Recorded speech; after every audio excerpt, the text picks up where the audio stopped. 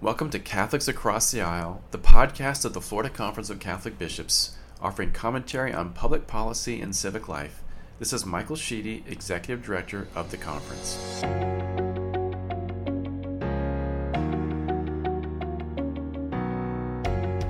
My name is Michael Sheedy. I'm the Executive Director at the Florida Conference of Catholic Bishops. I'm very pleased to be joined by Michelle Taylor, who is the Associate Director of Communications at the conference. Michelle has really taken on the leadership role here among our staff on the Candidate Questionnaire project that we undertake every biennium in election years to help to inform voters about the positions of candidates for the Florida legislature and for the U.S. Congress on issues that are likely to arise. So this is one of the most important projects that we take in these election years. The results, the information that we glean is all available on our website, which is www.flaccb.org. From that menu, you can go to the Candidate Questionnaire Project or just put /CQP if you're entering that email address. So, Michelle, great to have you on here. Great to reflect a lot on the Candidate Questionnaire Project, one of the most important things that we do to inform voters. So glad you're here. Glad to be here. Yeah, so earlier this summer, the conference invited all U.S. congressional and Florida legislative candidates appearing on the ballot for both the primary and the general election to respond to a questionnaire and identify whether they support or oppose key issues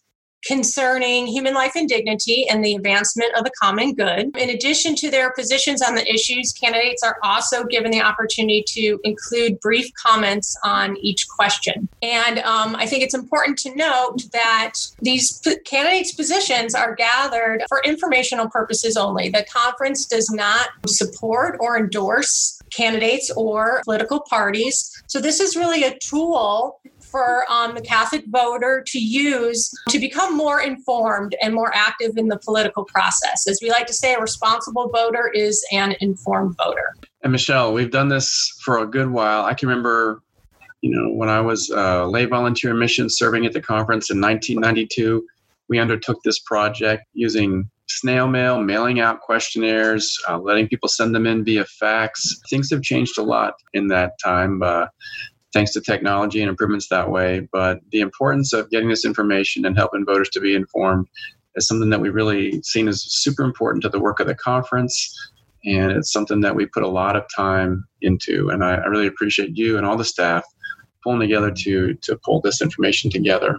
So Michelle, why don't you say a little bit more about how we develop this questionnaire and how we select the questions? So a lot of time does go into developing the questions with the staff here at the conference. And our questionnaire consists of 10 questions. It's two separate questionnaires. There's 10 questions for congressional candidates, and there's 10 different questions for our state legislative candidates. And obviously 10 questions is not going to cover all areas of concern for the church, for the Catholic voter. But care has been taken to identify and ask questions that pertain to specific proposals that we feel lawmakers will have an opportunity to take action on during the coming term. And the questions are very specific then. So, for example, on our legislative questionnaire, we have a question about abortion limits, which asks candidates if they support or oppose prohibiting abortion when a fetus has reached 20 weeks gestation and has the capacity to feel pain. Now, the conference and the bishops oppose abortion at all stages of development and seek full protection of human life from conception until natural death. But we don't expect that lawmakers are going to be able to vote on any bills that would completely prohibit all abortions in Florida. And so while this is not ideal, while the 20-week abortion ban, it is an incremental improvement. And as St. John Paul II taught us, when we cannot succeed in completely overturning a pro-abortion law, we may work to improve protection for the unborn human life by limiting the harm done by such a law. So by taking those incremental steps in the law, these are acceptable steps towards full restoration of justice for the unborn. Now, you mentioned the abortion question. It's the first one on the survey because they're laid out alphabetically. It's also a really very important kind of question, something of great interest to the Catholic community. I really do like the fact that the questions do reflect concerns from the womb to the tomb and all those points of vulnerability and of great interest and great sensitivity across the spectrum of life, which is really great. I also really do appreciate that we make these questions pertain to issues that they'll be acted on. It helps things to really be very real. And sometimes, you find a good way to help people to cross a partisan divide by being reasonable, by looking at things that do improve the common good. It's been really great for us. It's an important space in the political process that I think the Catholic community occupies and that we work within because, we're not completely married to a political party. We present, though, a vision for society and political action that is not partisan, that is looking to promote the common good, and allows us to work with everybody in a way, or perhaps draws us into conflict with everybody as well. But it is a neat space that we get to occupy to highlight ways to improve our common life together through the work of the conference and by laying out this vision for candidates and for the faithful who are interested in knowing what these positions are. Right. So the candidate questionnaire really does go, I would say, beyond a platform and election promises, really to how a candidate as a lawmaker will put their positions into practice, specifically on proposals before them. And since no party fully aligns with church teaching, we really want to get at that specific action that will be taken by the candidate. And one of the things that I think is an important result of our undertaking this project is that we do get to build relationship with candidates who are seeking elected office, whether they're incumbents, whom we may already know through working with them in the legislature, or first-time candidates or others who are seeking to serve for the first time. I think it's easy to understand that people who are running are also being informed as their candidates, as they hear about what's important to people, as they learn more about what issues are likely to be acted upon. It is an important process for them, even just running. It's a great education in civic life, and it is a great opportunity for us to build relationship with them and to highlight this vision that we have for how we can live well together in society. I think it's just probably good to highlight just some of the different questions that we do ask. If you look at the Florida legislature and the questions that we ask to those candidates, we do ask about abortion limits, which we spoke about a little bit earlier, but also the importance of access to health care and how to increase coverage options for Floridians. Also, affordable housing, which is an increasingly large problem for so much of Florida and many parts of our state as our population continues to grow. Also, criminal justice reforms, repeal of the death penalty, end-of-life protections, which would be upholding our ban on assisted suicide. Also, maintaining a freedom to serve, allowing healthcare workers to work in accord with their conscience. Also, parental empowerment and education. We really want a strong system of schools here in Florida. And we also want to make sure that parents have great choices to educate their children. Also, protecting workers, particularly those who work outdoors, therefore vulnerable. And then an issue that's growing in importance here also is religious freedom. That's really our last question to candidates for the Florida legislature.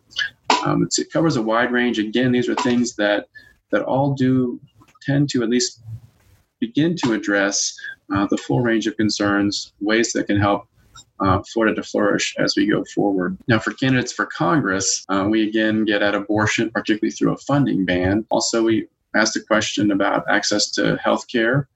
We also look for consumer protections, particularly protecting against predatory lenders and some of their actions in that marketplace. Also, because there are more executions occurring, we're looking again at a repeal of the federal death penalty. We also raise environmental concerns, those also for gun control, others around human sexuality and immigration, also international assistance and parental empowerment. So those really are 10 sets of questions that we're asking candidates for the legislature and for Congress. Now, Michelle, we talked a bit about how people can access the results of our outreach. Would you like to say a little bit about the formats that they're in once they get to our www.flaccb.org @candidate.org/CQP website. So candidate responses are posted in two formats. When you get to the page, you'll see a bunch of tabs on the left-hand side. And under a couple of those tabs, we have lists of all the candidates in the general election that will appear on the ballot. And then if you go further down in the tabs, we have candidates listed in a table format by diocese. So each diocese in Florida has two tabs, one tab for congressional candidates and one tab for Florida legislative candidates. Now, under both those tabs, you'll see candidates' names in either black or red. And if a candidate is listed in red, then that means they've responded.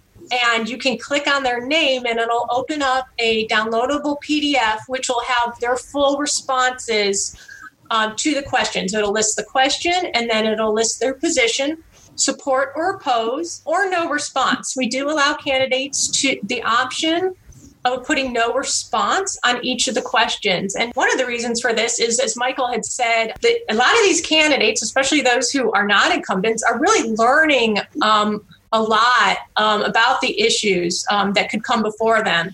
And sometimes they haven't developed a position on an issue, or they don't have enough information that they feel comfortable putting a position of support or oppose. But we do also allow candidate comments, optional comments on each question. And a lot of times when the candidates that do say no response to a question, they will explain why they put no response in their comments. Also, the comments can give further insight into their positions of support or oppose. So it's really important, I think, to click on the names of each candidate and open up that PDF and see their full response and see their optional comments. It just provides a lot more information and insight into their responses. As folks do click on our website and look at the results to this and see that probably 65% or so have responded to our questionnaire, which is a really robust response. We feel really good about it. That doesn't just happen, though, does it? I mean, we do a lot of outreach, and we do, while the 65% is really helpful, of course, we'd love to have 100% of candidates responding, but we're glad not to have a lower number than that. Maybe you could just say a bit more about how we reach out to candidates. Well, candidates receive the initial invitation. They receive it electronically, and then they are provided a link to the questionnaire, and they can also respond online. So we make it very simple for them to respond to the questionnaire. For those that do not immediately respond to the first request, we make multiple follow-up phone calls and additional emails and messages to them to encourage their response. And we often will say that we are politely persistent, where we will continue to contact that candidate until they respond to the questionnaire right up until the deadline. And we don't let them off the hook easy, because we want to get their responses. We want to have a good response rate. And it's a difficult process to get responses. Candidates receive just dozens of candidate questionnaires, and they're trying to fill them all out. They've got they're busy with their campaigns. Many of the candidates, they're working full-time jobs and they're campaigning.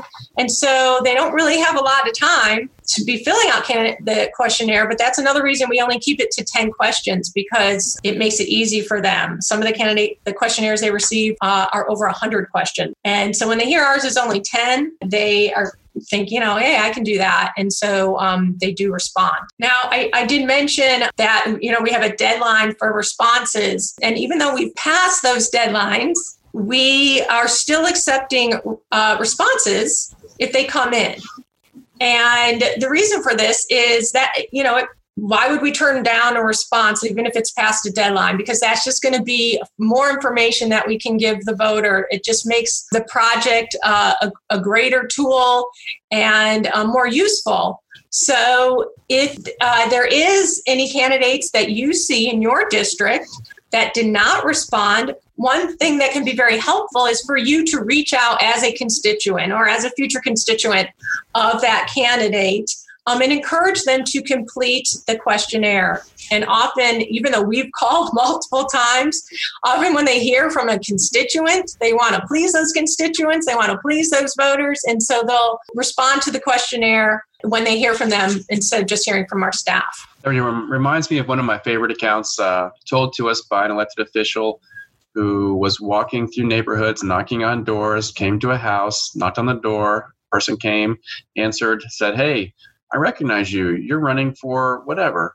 You did not reply to the Florida Conference of Catholic Bishops candidate questionnaire. Why did you not do that?" And that candidate was sort of surprised and taken a bit aback. And quickly, though, when that candidate got home, went ahead and completed the questionnaire and said, "Look, can you get my results up there? I realize this is pretty important. It matters to people that I'm seeing." And that kind of direct contact and request from a future constituent is really helpful, and it's important, and it helps the conference for sure.